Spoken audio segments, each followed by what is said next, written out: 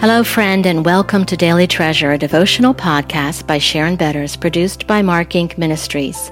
This week, our guest writer is Lisa Wallover, and I am your narrator, Jane Ann Wilson.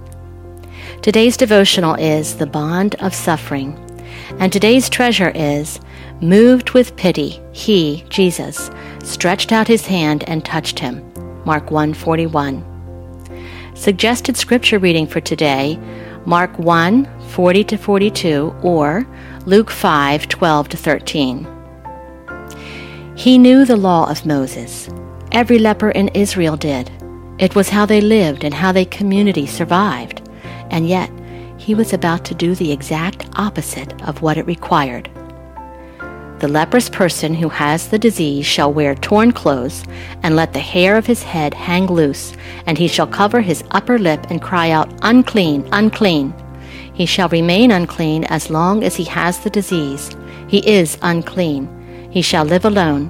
His dwelling shall be outside the camp. Leviticus 13:45 and 46. So read the law in Leviticus. He surely could recite it by heart. Leprosy was contagious and progressive and sometimes deadly. In the Jewish tradition of the day, a leper was considered smitten by God and afflicted. The disease was even understood as a visible representation of sin and its effects, starting small and growing, destroying what it touches. And so a leper must not be touched. He or she would be despised and rejected as one from whom people would hide their faces, forsaken. For the health of the community, lepers would be sent away from it. As painful as the disease was, perhaps even greater would be the isolation it brought. Isolation from family, from friends, even, it must have seemed, from God. Forbidden from worshiping him in community, the prayers of a leper were undoubtedly words of groaning, cries of petition, sorrow, and grief. It was the life of a leper. And so, following the law, this leper tore his clothes and let his hair hang loose, making his status evident to all. He had only one thing left to do: call out the warning, "Unclean," and walk away. But on this day he did not, because on this day he saw Jesus. The teacher Jesus was unlike any teacher in all of Israel.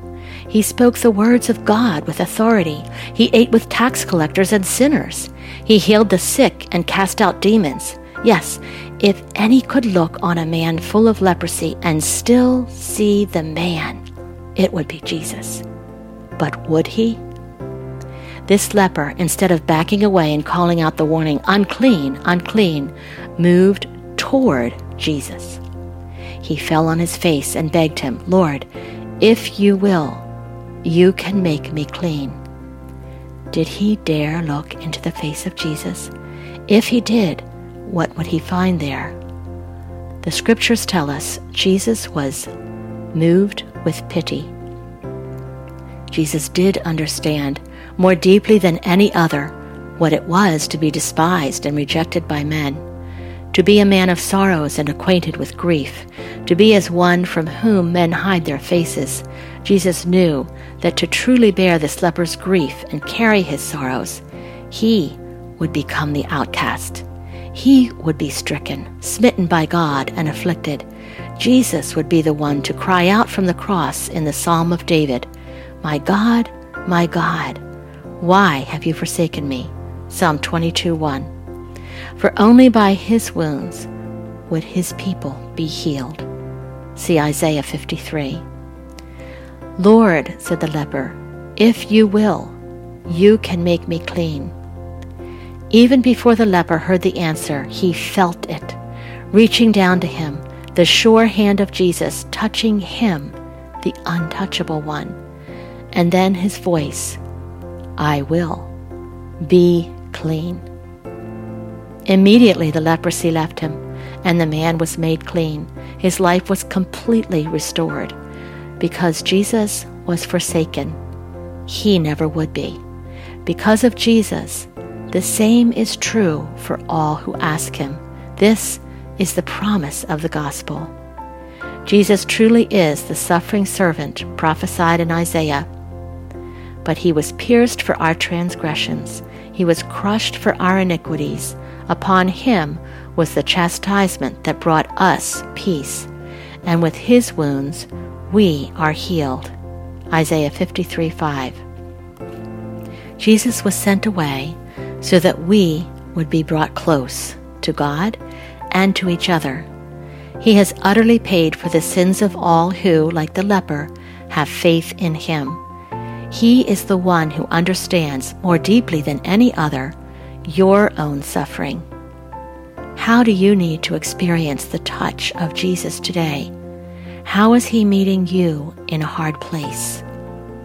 Lord, thank you for being the God who, in Jesus, became a man of sorrows and acquainted with grief. Thank you that I can know you, fully understand my pain, and that you meet me in it.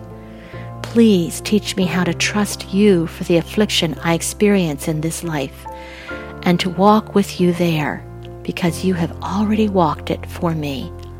In the places of suffering, may I discover a deep bond of love with you. Amen. Friends, I'm Sharon Betters, and one of our purposes of the Daily Treasure podcast is to encourage you and to equip you and us to be biblical encouragers. And so today, it's our hope that you will pray very intentionally and very specifically about who God wants you to encourage with the help and hope of Jesus. Jesus is the light of the world, and the Bible tells us that his light enters the darkness, he enters the darkness, and the darkness cannot overcome it. And we are called to share that light with others through the practice of biblical encouragement. You can go to treasuresoфencouragement.org, where you're going to find some practical ways that you can be a biblical encourager. Also, more information about my book, Treasures of Encouragement. But be intentional today. Pray specifically for the Lord to lead you to the person who needs his touch. You might be surprised at who that person is. Thanks so much for joining us, and thank you for sharing the help and hope of the gospel through biblical encouragement.